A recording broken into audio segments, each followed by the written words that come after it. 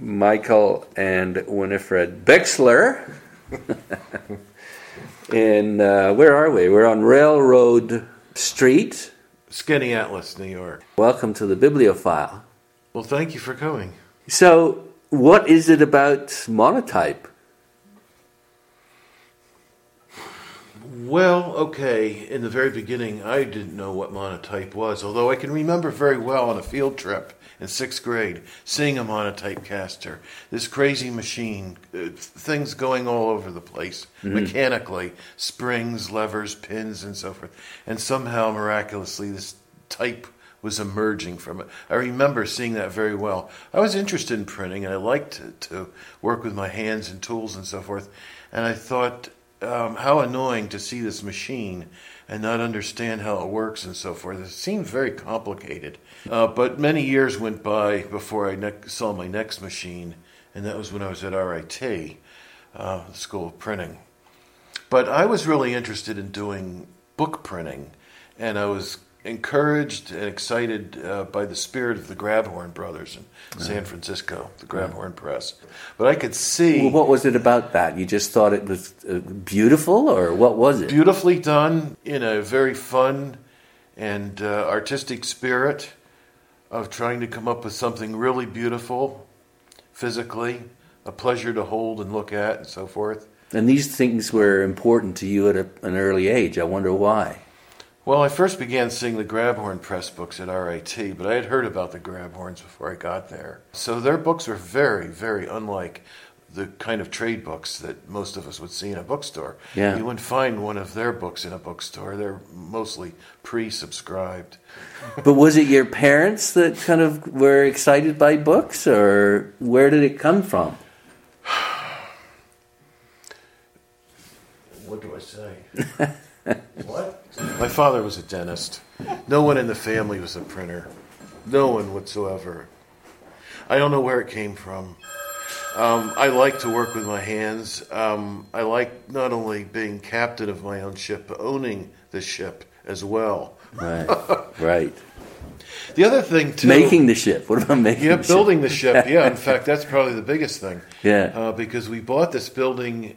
we started the shop in 1973 outside of Boston in Somerville, but there's a lot of weight here, a lot of work in moving a letterpress shop, so you don't want to lose your lease and have to move every 3, 4, 5 years. We really, really wanted to buy a building. Successful, particularly booksellers, if they can buy the building, then they're not held to ransom.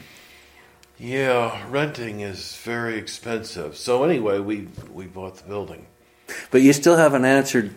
You thought it just sort of came to you out of the blue, like an angel or something. Well, like why were you excited by the Grabhorn books? I'm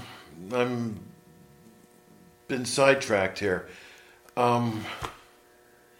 We bought the building and it was a wreck. So about half of my time over the last 30 years has not been in printing and casting type, but it's been in carpentry and plumbing and electricals, rebuilding this place. Okay. Winnie and I put the floor down here that we're sitting on. It didn't exist. The building was built in 1867 and had only a dirt floor in here.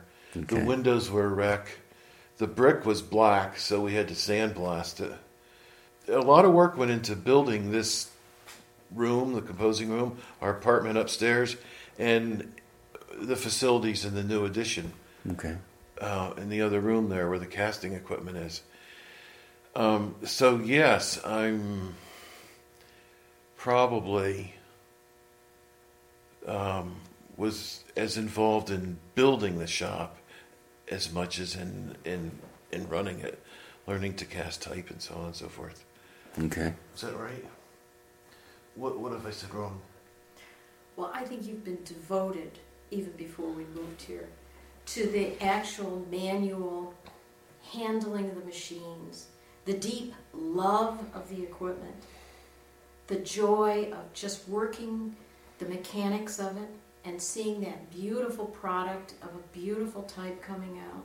And that was a love from the beginning, and it started very early in your life.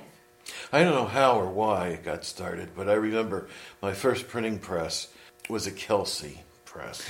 Others have About said 11 that, yeah. years old, 12 Yes. years old. And it sort of teased me into looking for something that was bigger and better always. And eventually I found a small Kelly cylinder press. One thing led to another, college, RIT, and so on and so forth. And I think I'm very lucky. I seem to be one of these people who came along the right person at the right time. Because all of this equipment years ago would have cost a fortune new. And in the late 60s, in the 1970s, it was being sold off mostly as junk. Because everyone was going to offset, everyone was right? getting rid of it. Yeah. It was perfectly good equipment. My first Vandercook cost, I think, about $500. And now we've had offers of $6,000, $7,000, $8,000 for it. Better than most investments. Yeah. But the type was the most expensive proposition for any letterpress shop. The Grabhorns hand set a lot of their books. Some of their books were machine set at Mackenzie and Harris, now known as M&H. But I realized back in the late 60s at RIT that one would have to have their own typesetting and typecasting facilities to really be able to do book work in the future. Again, you wanted to be the master of your own ship there, Yes, right? and if you're only doing 100 or 200 copies, the cost of buying composition is just prohibitive. So I realized that I'd have to have my own monotype equipment, cast my own type. I bought several fonts of Victor Hammer's American Angel type and spent one of my last Christmas vacations at home from school hand setting a book. And I had enough type to set only one page at a time. So I would set it, print it on the Kelly B, distribute it, and reset another page. And there were about 20-some pages, all hand set in 18-point American Angel. And I had just enough time, 2 days before the vacation was over, to finish the last page, pack it all up, and head by bus back to Rochester. And I was setting the last page, and I ran out of sorts. I didn't have enough letters. My whole Christmas vacation was destroyed. My Christmas card, which was about a week or two late at that time, wasn't received ultimately until sometime in March, I think. I thought, I have to cast my own type.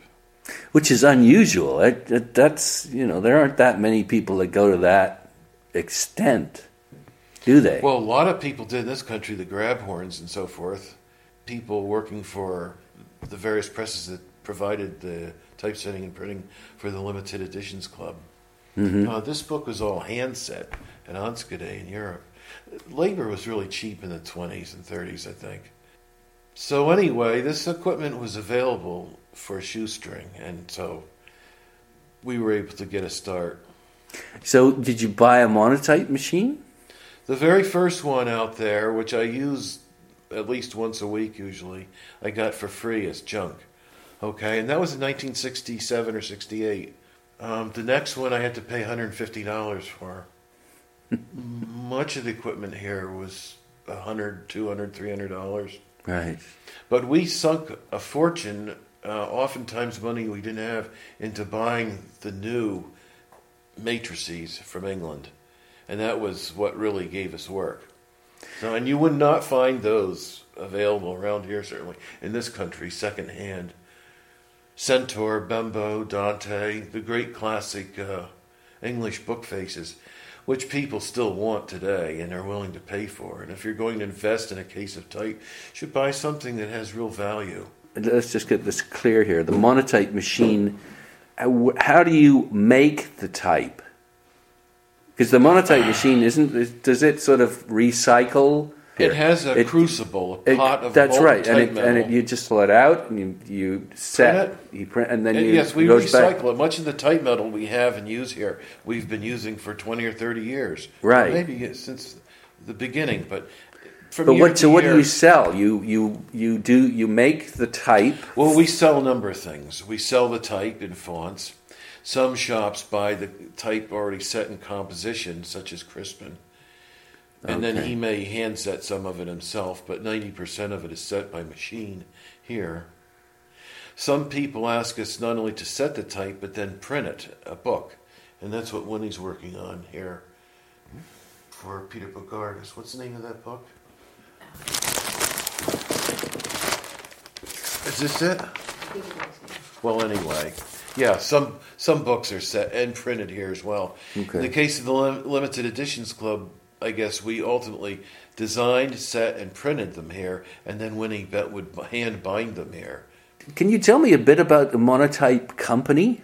The company I'm most familiar with is the one in England, different from the American Lanston Company. The one in England serviced the world. The world was its market.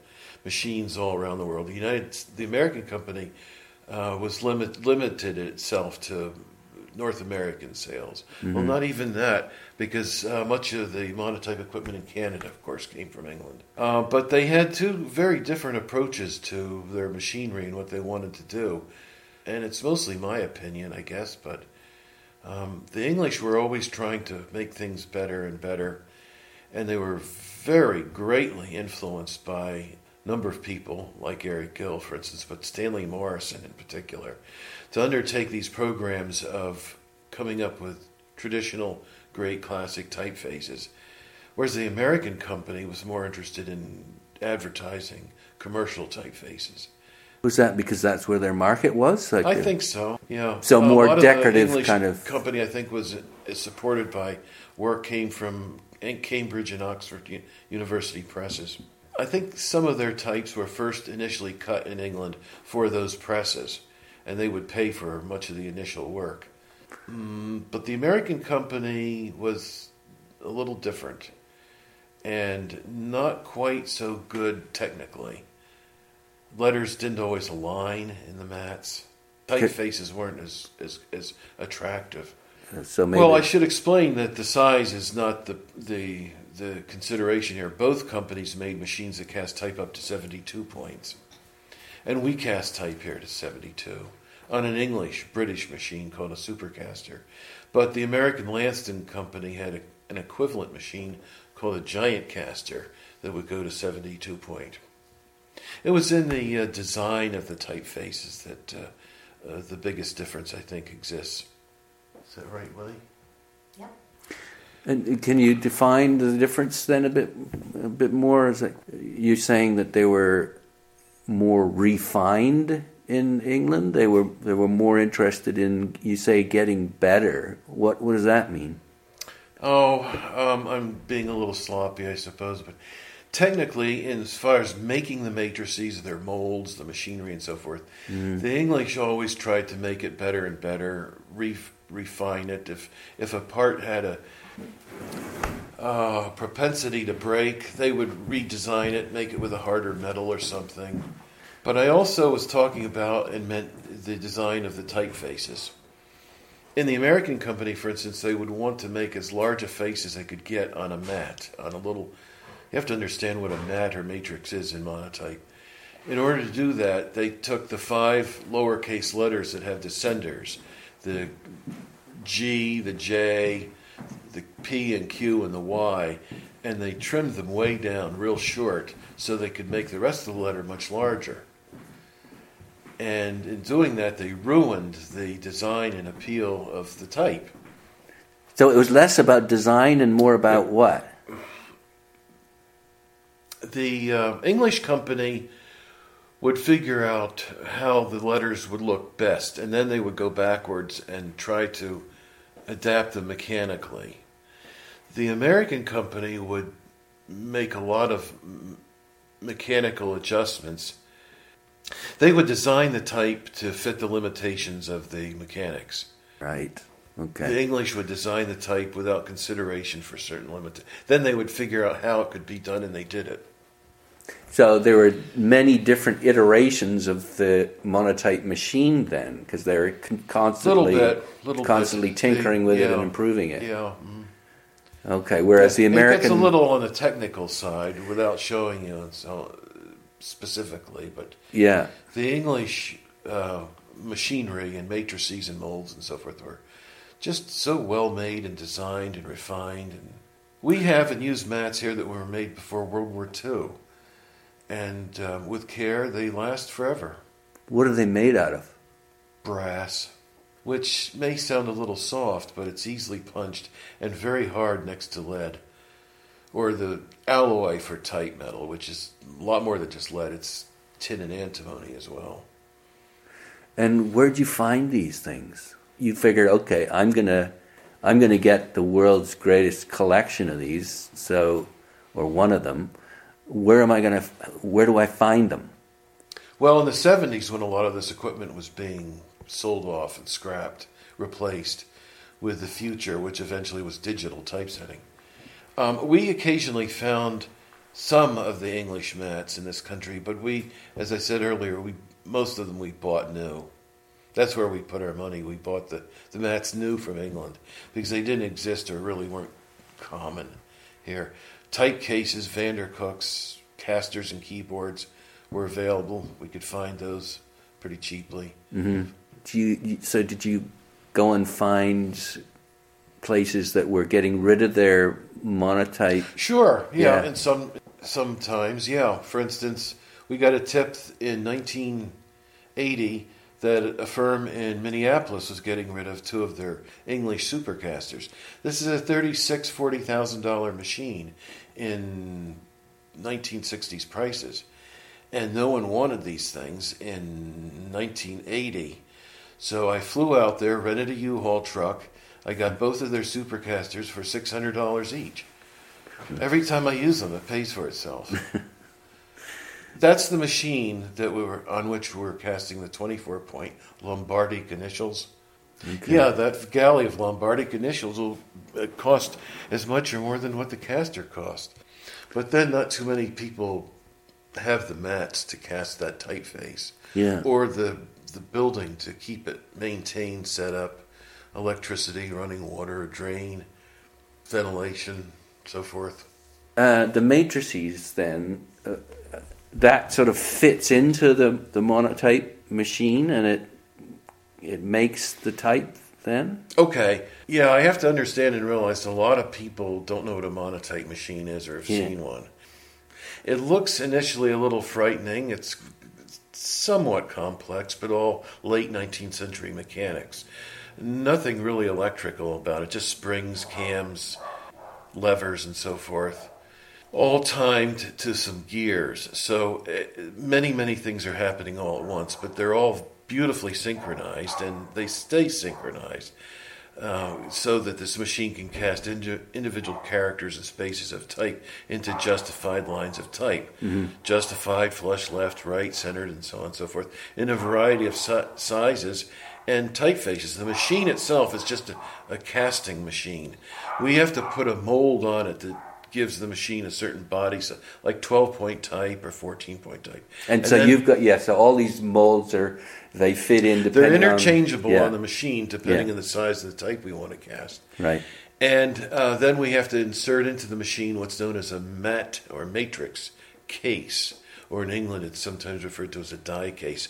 But it's a steel frame in which the mats or matrices are held. That's 18-point Perpetua. Okay.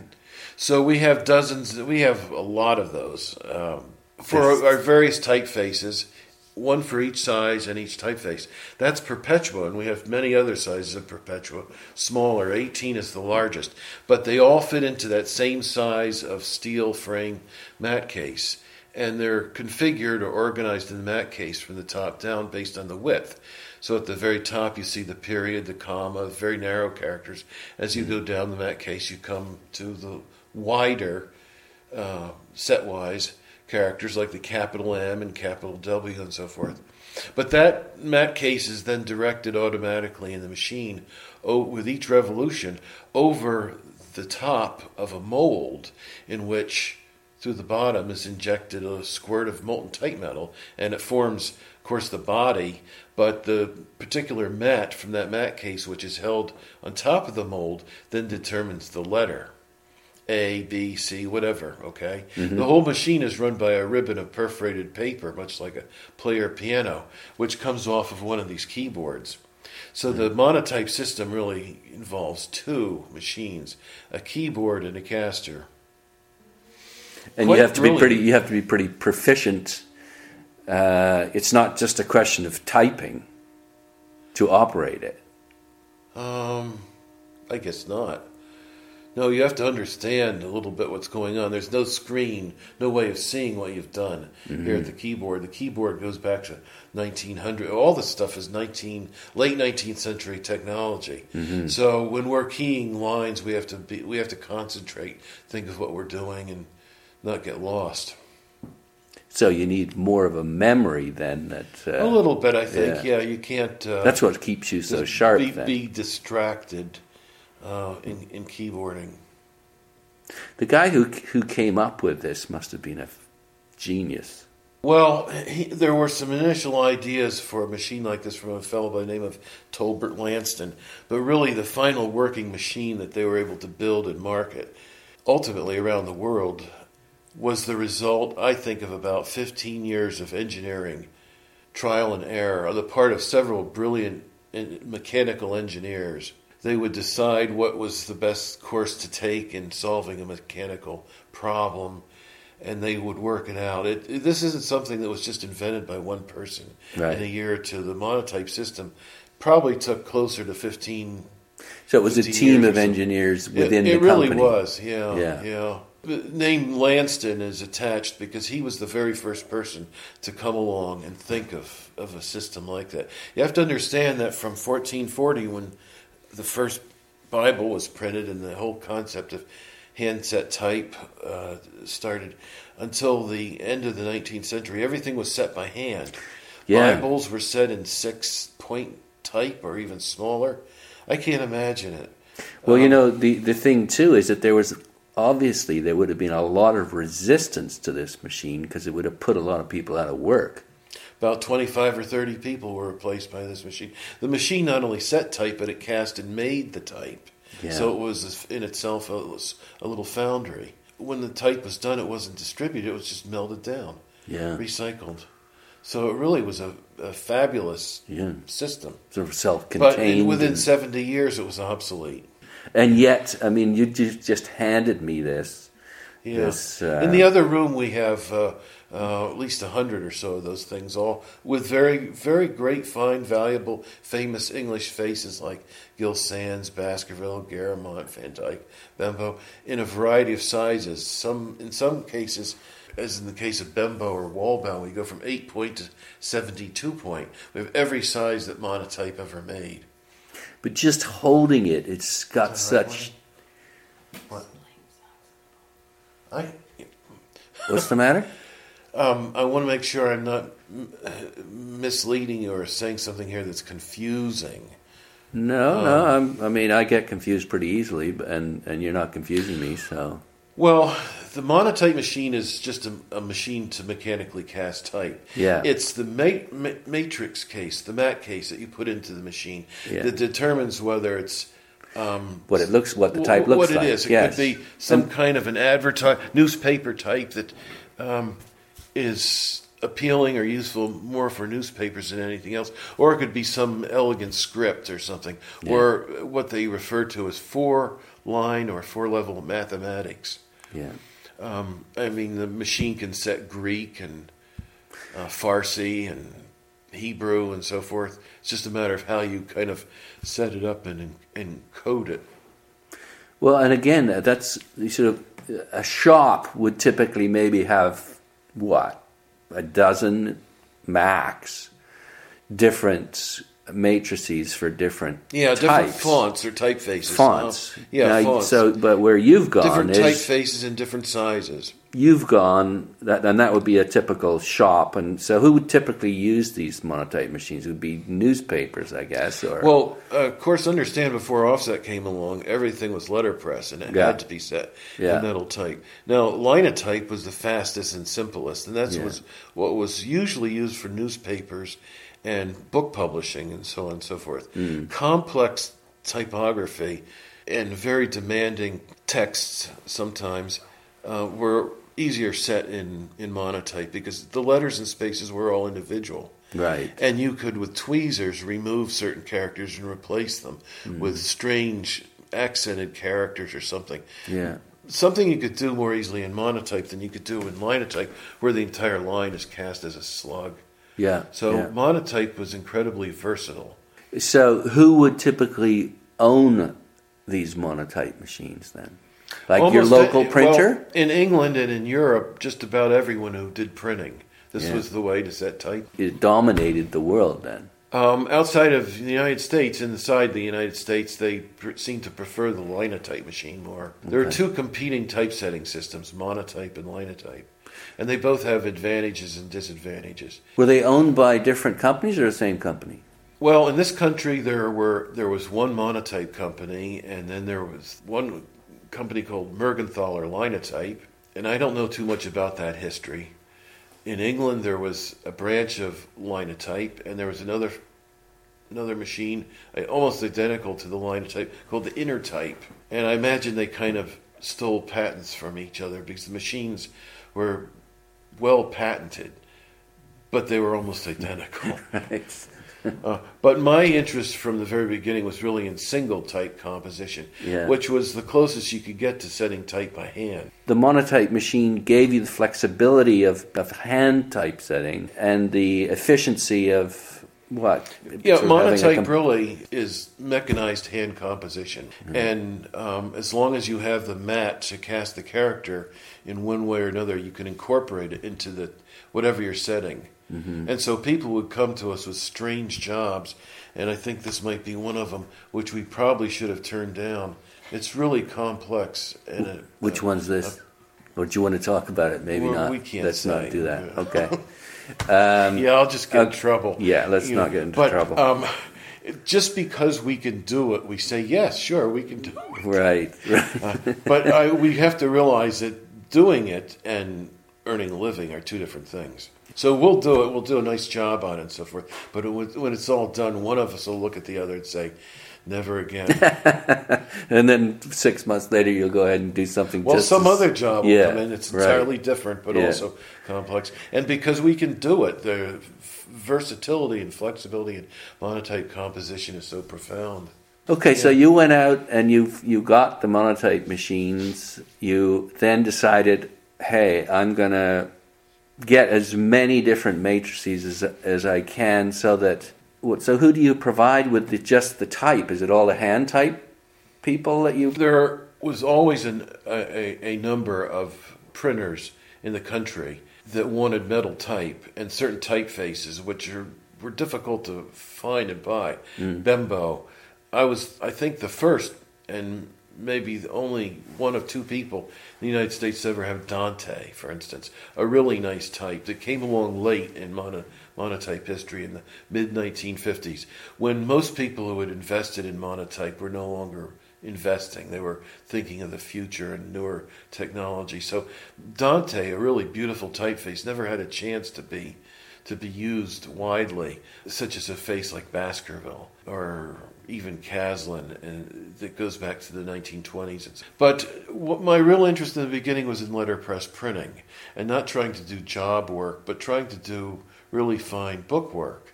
Very satisfying and rewarding. What are you most proud of early on, then, that you produced?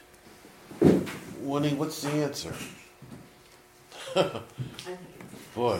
This is the most difficult thing we ever did. That's the most one of the most complex things we ever did. Dickens' The Gimbal Collection. Yeah, it's a bibliography with a lot of complex bibliographical symbols in it that we weren't able to put in at the keyboard. We had to put them in by hand later with tweezers. And the proofreading was a little difficult. And it was a big job. This was early on? Well, this was one of the first in 1973, 1974 big jobs that we got, because one other person who was capable of doing it tried and gave up, and we were the second person and the only other person who could do it. Mm-hmm. So we did it. So tell me then about that sense of satisfaction. What is it in the then? Beginning, it was a dream of being able to do this kind of work and earn a living. Right. Because everyone else would just kind of raise their eyebrows and walk away from me if I said, hey, I want to go into the Monotype business. They'd just shake their head. It was ridiculous. I mean, people were junking this stuff. But for me, it was a dream. And Winnie and I sort of began this journey not knowing where the hell we were going. But it's what I really, really wanted to do. And it was amazing. Somehow, month by month, oftentimes through the help of friends and acquaintances, we would have work to do, and we did it. And we did as much as we could by ourselves and managed to limp along.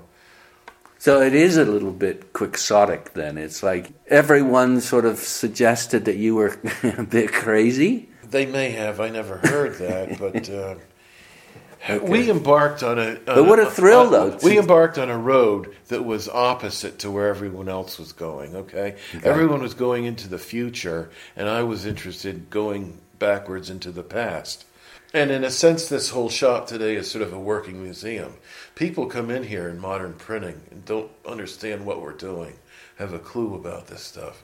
And yet it's sort of a pinnacle, though, isn't it? It's all 70 or 80 years back technology.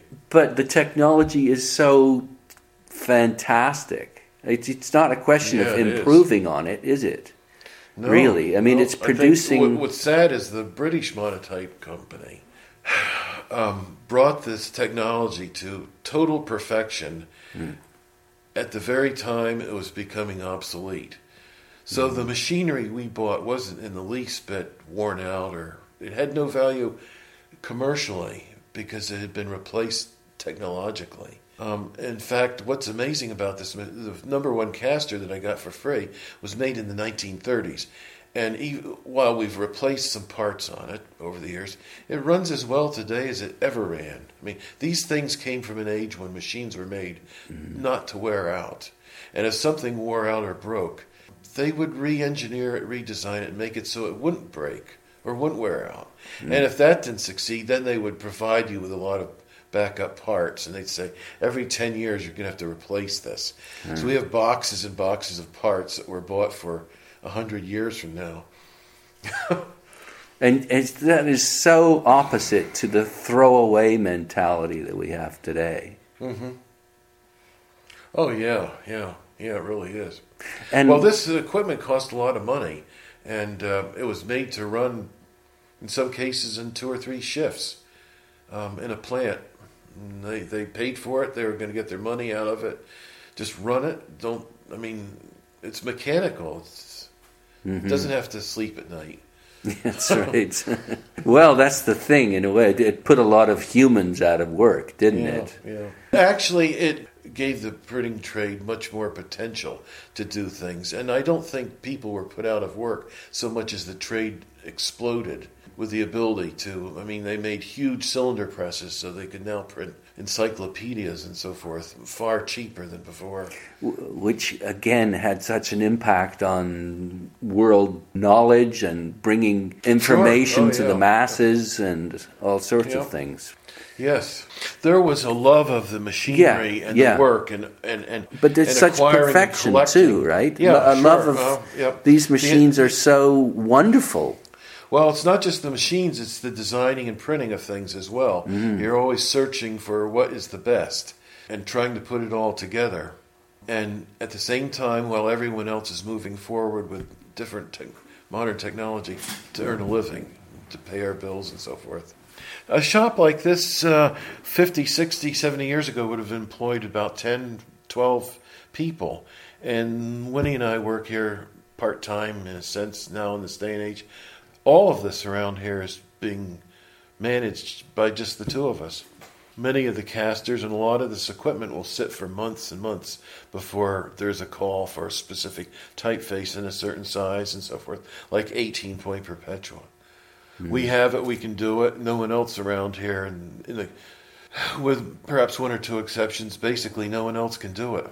Yeah, and the market isn't that big, so, but we're the only ones to have a lot of these typefaces, so people who are looking for something very specific, eventually our name comes up. Crispin, for instance, wanted 12-point Joanna. No one else has it. In fact, very few people in the world have it. So that was your trick, then. You wanted to monopolize the market, then. That's sort of a business decision, and no, I bought Joanna because I loved the face and everything else. And there are faces we bought that have no market whatsoever. Right. That cost a lot of money, but we bought them anyway. Yeah. Like Fabritas. Well, it's almost like And you're a Octavian. collector, right? No one wants Octavian. Right, but Fabritas. you're a completionist, right? You wanted to kind of get all of the Monotype. It's like collecting stamps. Yeah. You won't realize the value of your collection until it's sold. Well, it's not going to be sold until you die. There's a lot of stuff around here that I bought and acquired, not because it made economic sense. In fact, it was almost economically suicidal. But it was what I wanted to do, right, to complete the cycle and the direction and so forth on this road we've taken. So I'm further away from my classmates today than ever before. What does that mean? Well, I graduated from RIT in '69, and everyone in the class was going into digital typesetting. Wasn't yet available, but it was on the horizon, and that's where people were focused: computers and so offset printing and so forth. I thought, gee, if I could cast my own type and do small additions on a Vandercook or other press, I'd be doing what I wanted to do. Yeah. And I just hoped that I could earn a living, as a few others had done. So, and Joe Blumenthal said that really good printing will always have a market somewhere to support it. We obviously chose a craft, though, rather than a business that promised riches. So, but it was amazing. We've actually, for 40 years, I think, been able to kind of make ends meet. And sometimes. do what you love doing it, so it's not like work. Work it's is a little more deceiving. When you come into this building, it looks interesting to some people, but we're the ones who sandblasted the walls, put the floor down, did all the painting. We didn't even have running water or a bathroom in this building when we bought it. It was an abandoned wreck. It's all we could afford. But we could handle everything else. So that's why I said a half an hour or so ago, I think I spent as much time doing carpentry and work around here, trying to fix the building up, painting the ceiling, repairing the windows. Well, it was a real mess in here when we bought this place. The bricks were all loose. But understanding, too, that it's the same with the machines, though. You had to maintain your machinery. There's nobody that's going to help you. Yeah. You have to be totally independent to be able to take care of every aspect. Because all the engineers at Monotype are gone, I guess.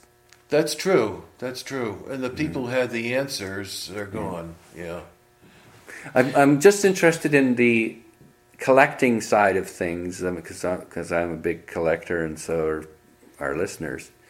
So, did you see these matrices as sort of okay, I got my list, I'm going to get them all? Somewhat. Before I forget, though, I first have to explain that in the very beginning, in 1973, without much really training before, I was afraid of this stuff because I never knew in the morning when I started it up what would happen. Sometimes it worked, sometimes it didn't work. But I realized in time there was always a pretty good reason for things. It was designed to work and work reliably and work well. And eventually I got the hang of it. And then eventually the time came where I would roll up my sleeve and challenge the machine to give me trouble here. It can easily give me a lot of trouble, so I didn't push it, but I thought, whatever happens, I'm going to learn real fast here, and this is not going to be a problem again. So as the years went by, we made things better and better. We figured out problems and so forth. And now, many of the things we do are done without a lot of worry or anxiety that many, many years ago, because from the very beginning, I was pretty much on my own. Right. Yeah, because as we say... if it didn't work, there wasn't anyone really to call. We just had to kind of, maybe tomorrow we'll get it fixed. We'll figure something out. What about other people calling you? I mean, imagine that. Sometimes happens. People do call me with some problems. I try to help them. Yeah, there aren't as many people to call anymore. No. But the collecting of the matrices was, in the beginning, what I really began to fall into. Because I realized that we could not do the letterpress printing unless we had our own typecasting, monotype facilities. Well, getting all the heavy machinery was one thing. Yeah. But it was the faces that people don't care how it's cast or who does what. They want to see Centaur or Bembo, a certain particular typeface. Yeah. Dante, that's what they're buying So how many in total did the Monotype company put out? Well, Monotype came up with several hundred typefaces, but of them there are maybe 20 that are the great famous classic book typefaces that will always be sought and always be popular. Probably at the top of the list you would have a name like Centaur, which was designed by Bruce Rogers, an American designer, because he happened to be in England at the time. It was produced by the Monotype Corporation in England, not Lanston. But anyway, that's a great type. And Bembo, several others. Their Gill Sans series, if you like sans serif types, has always been successful. I mean, you can pick up any magazine today and find in some of the advertising typography Gill Sans. Mm-hmm. So it's a real classic. Not the kind of thing that dates printing or in time people get tired of. Yeah, they're classics and they're timeless. Yes, exactly. And so if people buy cases of type from us, they'll have type that will always be timeless. Whatever they do with it, it'll still look good. I mean, if they may not know really how to do typographically something to design it well, but if you set it in Bembo, for instance, or Dante, somehow it'll look good. Well, I don't know. I mean, there'd be some people that would argue with that, I'm sure, because you obviously, otherwise anyone could be doing what they do. But you're suggesting that the typeface itself there are a lot of people who think they can design typographically. Yeah. And when they get teased into using some unusual typefaces, they betray themselves. But if they just stuck to Bembo, whatever they did, it would look good. Okay. I can hear that you're a fan of this particular face then. Well, we have about 15 of the great classic typefaces, and I think in total, I'd probably put the number close to 20 or so total. A lot of shops would have said years ago, just focus on one or two or three, and don't have so many. So I feel I already have a lot in having about 15 different typefaces here. We have the great originals like Garamond, Baskerville, Earhart, Waldbaum, Bembo, Van Dyke, Bell, Bembo, of course, and Dante, and Centaur. We have things like Octavian, Perpetua. Here's Jan van Krimpen. Yeah, that's Lutetia. The typefaces were very similar. I think this was the first in that, and I'm talking about the Iliad of Homer there by the Limited Editions Club. That was the first, whatever type it was the first the introduction of it to North America. Okay, so there's that one aspect of the business, and then there's the actual printing aspect of the business, right? We discovered early on that in order to pay bills and earn a living, there was much more money in setting type than in doing the letterpress printing. At least the jobs came to us for typesetting as opposed to letterpress printing. A lot of our early work for the first 20 years was setting a catalog, a museum exhibition catalog, for instance, in Monotype, pulling reproduction proofs, and then thousands of copies would be printed with beautiful artwork and photographs and color printing for something like a catalog or a trade book. And that's really how we got going, and because the best typesetting in the 1970s was still Monotype, okay? And even into the early 80s. If people wanted something really, really well done, it was Monotype. Now, back in the early 80s, I'm not sure, I don't know the exact years, but the ceiling in the Sistine Chapel was covered with centuries of smoke and soot. And a lot of effort had been expired on years of cleaning and restoration of the ceiling in the Sistine Chapel. Yeah. Okay, when it was all done, Random House, the publisher in New York City, wanted to do a big, monstrous, multi-$1,000 2-volume set of the entire ceiling, little sections all photographed and reproduced in color and everything. Really beautiful job. All printed in really nice special process color, I think in Japan, might have been Italy, and then they were bound, I believe, in Switzerland. But they wanted a really nice classic typeface. They wanted Bembo. They wanted the best they could get. They could not get it anywhere except from Winnie and me. So in the back of the book, this 2-volume, $2,000 edition on the restoration of the Sistine Chapel, you'll see how the book was printed by such and such conglomerate in Milan, and it was bound by such and such conglomerate in Switzerland or so, but it was set by Michael and Winifred Bixler. And it's only because the people in New York, every step they wanted the best paper, the best printing, the best binding, and so forth. They were very proud of it. Yeah. And we could come up with typesetting then, this was 20 years ago, that they could not do digitally. When we provided them with the original hot metal type that was designed back in the 1920s and the 30s, and they liked very much. Now we would not be considered. Digitally they can do it as well or better. Right. So our future now is in providing metal type for letterpress printing, where it's punched into the surface of the paper.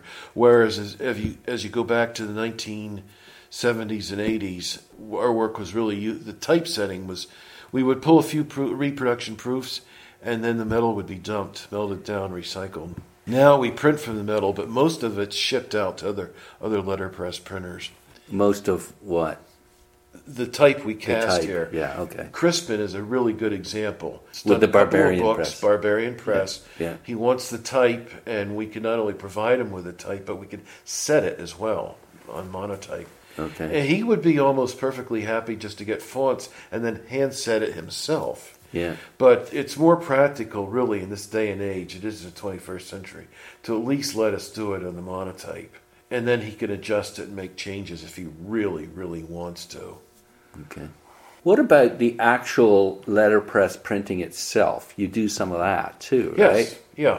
Maybe you could give us, again, if we put on the collector's hat, what have you done? What are you most proud of? What do you think would be most interesting for a collector to go after of your letterpress, fine press output? Well, the letterpress printing here is very secondary to the Monotype composition. That's where we put the time and the money and so forth. But we have 2 very nice Vandercooks, and we have 2 Heidelberg cylinder presses. So we can print on a production press a sheet as wide as 32 inches. Now, Winnie does the diplomas for the Juilliard School, and this is an example of where they want one impression, not 2 or 3, 10 or 100. So she will hand set and letter space the name in 30-point Centaur caps and put it in the press and print 1, okay? Take the name off, put another one, print 1 copy. Yeah. There are over 300 of these diplomas to be printed, and each one is printed letterpress. You can see the metal bite into the... So you can't duplicate that on a laser printer. Is it a laser printer? What's the printer? I guess so. Yeah. Well, whatever. Yeah. Whatever. Some photo. The letterpress impression is respected and not something you can duplicate with a modern printer. You have to have metal type and a lot. So we go from doing editions of 1 copy for a certificate to several hundred copies of, say, a book. Yeah. I think the largest press run was for the Brooke Astor job, and that was 4,500 copies. And that was quite a while ago. That was the invitation, and it was a booklet that was hand sewn with some photographs printed in it by another printer. Okay. And one of our typefaces that people seem to like a lot, Dante. Okay. So, but the letterpress printing is something we wish we could do more of, but we just don't have the time for it. Is there a bibliography of your output? How many books have you produced? Nancy Heel at Wells College started a bibliography. It's on a computer somewhere, you know that? Lost it. Well, there was a bibliography, okay, and it would include hundreds of books, because most of our work was really done for offset printing, okay? Right. Letterpress is different. That's what I'm interested in. I don't think I could give you a figure in that, because most of the letterpress books were printed from our type, were printed by other people. Okay. In other words, we just don't have the time and energy to provide everyone else with type, Monotype composition. Well, it's just design 2 of you. And then do our own books. No. Did you ever work with Rocky Steinauer? Yes, we did. You know, and he was an inspiration too, because he had one of the nicest monotype shops in the United States. And for him, monotype was strictly a means to an end, but it overtook me and became an end in itself. I wanted to collect and have a lot of really fine things that had no economic value. Rocky would limit himself, or did limit himself, to just 3 basic typefaces: Bembo, Baskerville, and Bell. So I think they may have had a couple of others, but... Yeah, I bought their typeface sort of catalog that they'd show to the clients. Well, a lot of that was probably digital or some other... The hot metal at Steinauer ended a long time ago. Okay. I think they still maintained it, but they could set things much faster and more cheaply or inexpensively by film than by hot metal. I was interested in the process and the technology, and I like the bite of the metal into the surface of the paper and so forth. Yeah. And very sadly, I think I'm approaching that point in the building of the shop, to the point where I think I have enough and we could go ahead and start doing a series of books. The roof has been fixed.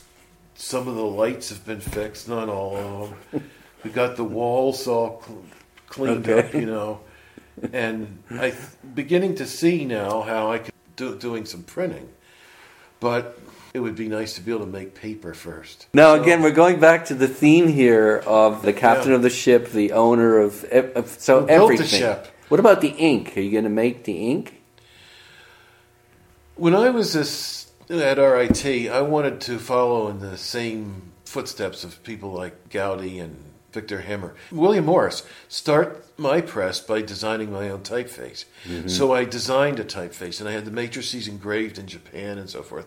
Worked real hard on it. It was a lot of fun. But it just was dreadful compared to the great types that were available, principally from English Monotype. I realized I can't spend my life reinventing the wheel. They're really nice typefaces already, okay? Ink, I couldn't begin to understand how to make ink as well as the ink that you could buy from various places. We don't use a lot of ink. In fact, we probably spend more money here on rags and solvent than we do on ink. Just about everything we might buy around here costs more, even paper clips probably, than the amount of ink we use. In fact, half the ink we buy and use is discarded. It skins over, or scraped off, cleaned off the press and so forth. But there have always been ink makers in Germany and now in Hostman Steinberg in Toronto, Canada, that can make ink better than I could ever make. I'm happy just to buy it. Paper's different, though. Okay. It's one of these things where you think you can do better? Well, there's so many people, middlemen, between the mill in Germany or Spain and us here. And everyone who gets a pallet of paper marks it up and doubles it. So a 20-cent or 30-cent sheet of really nice paper made somewhere in Europe costs $1.50 by the time it comes here. And then because it's in a big standard size, but my book is this size, about 20% of the sheet is just trimmed off and thrown away. And that's even more wasteful. I think I could make a better sheet of paper with a little more linen in it, but I'd really like to incorporate a watermark of the author or something so that the book printed could never be mistaken for something else. If we made it ourselves, we could not only make it without waste, and wasting a lot of money paying middlemen between here and Germany or Spain, but we could incorporate a unique watermark for each edition or each book. So, is this something we can look forward to? Yes, you bet. But I would have said that 20 years ago. I haven't given up. So you are investigating making paper here then? Yes. It's true. Yeah. And so let's say someone listening to this who's got a little bit of money and who's an author and they want a book like this, they can call you up and you'll do it for them? Love to do it, especially if we could make the paper ourselves. Making the paper would complete the circle, okay? That's right. We cast the type and we can do the printing. We've tried binding and so forth, but everything is so labor-intensive that we're sometimes defeated by modern economics. If we can't stay in business, we're of no help to anyone. Yeah. Well, as long as you're doing, as you say, what you love and getting paid enough to keep the. I think things. that's the big payoff. The hope in the beginning was, if nothing else, to at least be able to earn a living. And I wasn't too sure where to go for a job or who would hire me. Yeah. And it just seemed better to work for myself. I worked with David Godine for a couple of years, but what I really wanted was my own ship, and in order to have it, I had to build it. There's a little story, and many of them I've forgotten about, acquiring our different typefaces and so forth. Yeah. But one of the more interesting ones was this black letter here. Yeah. It's called Sachsenwald. Okay. Sachsenvald. Sachsenwald.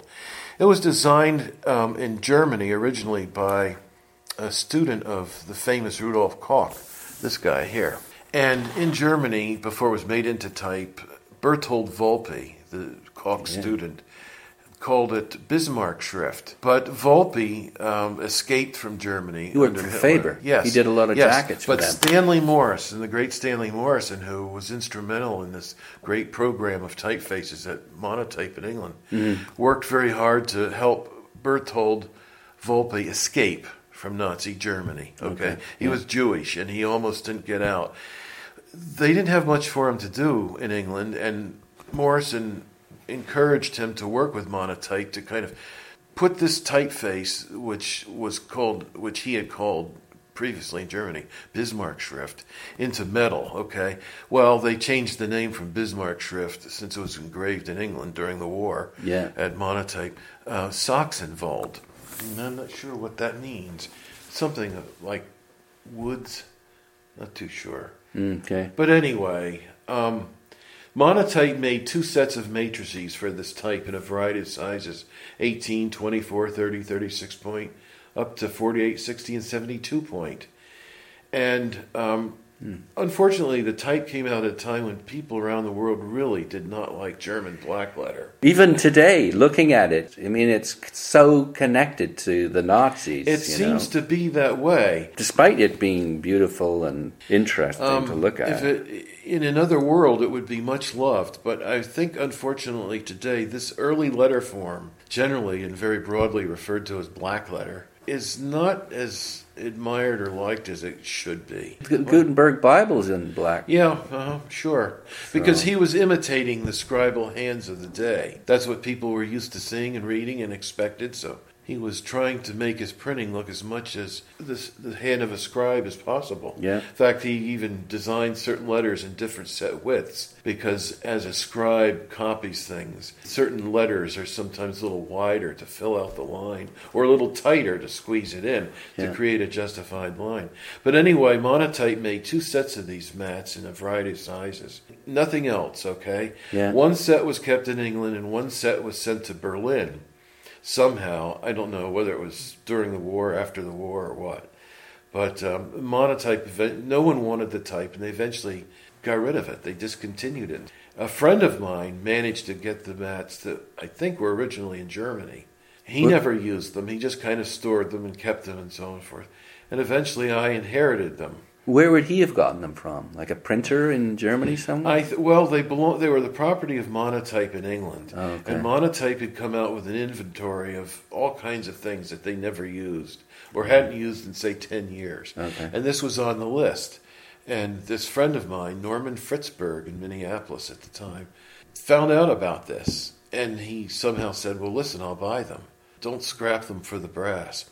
They passed from one person to another, and eventually we got them here. It sounds like you're still fascinated by all of this. Yeah, I think 40 years on. Yeah. I'm very lucky in one hand that I've always known what course I wanted to take, but the other side of that is I've missed out on a lot of things because I'm just not interested. But I mean, if you're completely interested in one thing, who cares, right? Well, Winnie will say, gee, why don't we go somewhere? And where would we go? You get up and say, hey, I'm where I want to be. I'd go to Maine, but we can buy lobster here. Okay. Just finally then. That's our pet goose. I love that. Yeah, that's going to be... We have 3 of them out there. Yeah. They're now permanently in the dog pen. They're in the doghouse. Well, there used to be 8, and they decided to just go adventuring.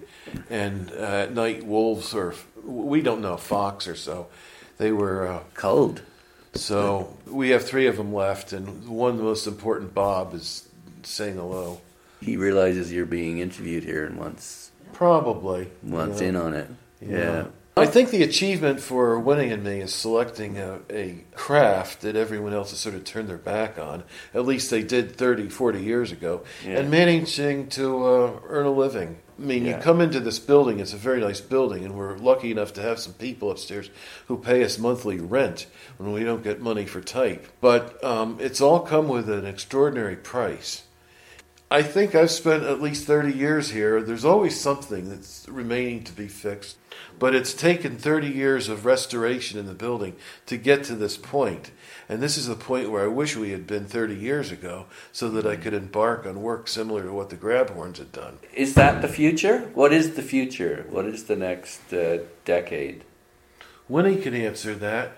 I hope we can make paper here and then do at least a couple of books before it's too late. I think part of the future is the education part. Educating people to why is this of value now? Mm-hmm. And what's it going to be like in the future for books? And where does this play in doing a letterpress book with metal type? What's it going to be like in 20 years? Is it going to still be around? And is there a value in that? And will people understand? Will people really understand?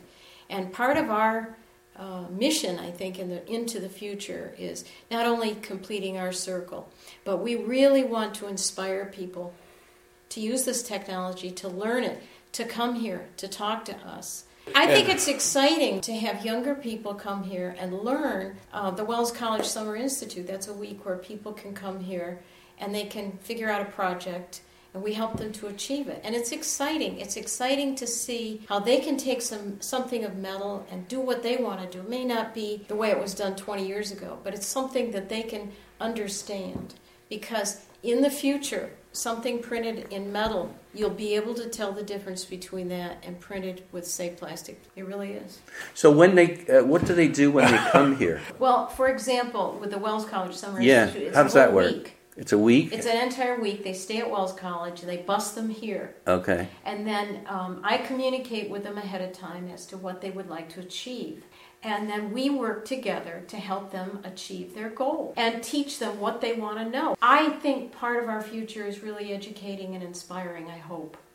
And that's just 1 week during the summer, or is it a bunch of weeks? 5 days, 1 week. Just 1 week, okay. Yeah. So they can contact Wells College, where's that? In Aurora. About 45 minutes from here. And do you guys want to do more of that kind of work? Oh, I think it'd be wonderful. Okay. I mean, we want to do our work too, but there's something great about getting people excited. Yeah. There's something wonderful about it, and we want people to know how to do this. We want to spread the word.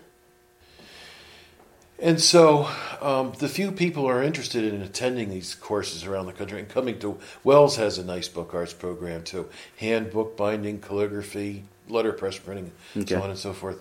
And it would be nice if we can be of any help or a part of this small circle of people trying to save or preserve letterpress printing, not as a commercial business, but as a craft and an art. We're happy to be part of it. Okay, I'm sold. I'm coming. Well, what a wonderful invitation, and thanks for sharing your passion, and congratulations on doing what you love and getting paid for it. It's been a real pleasure to meet you.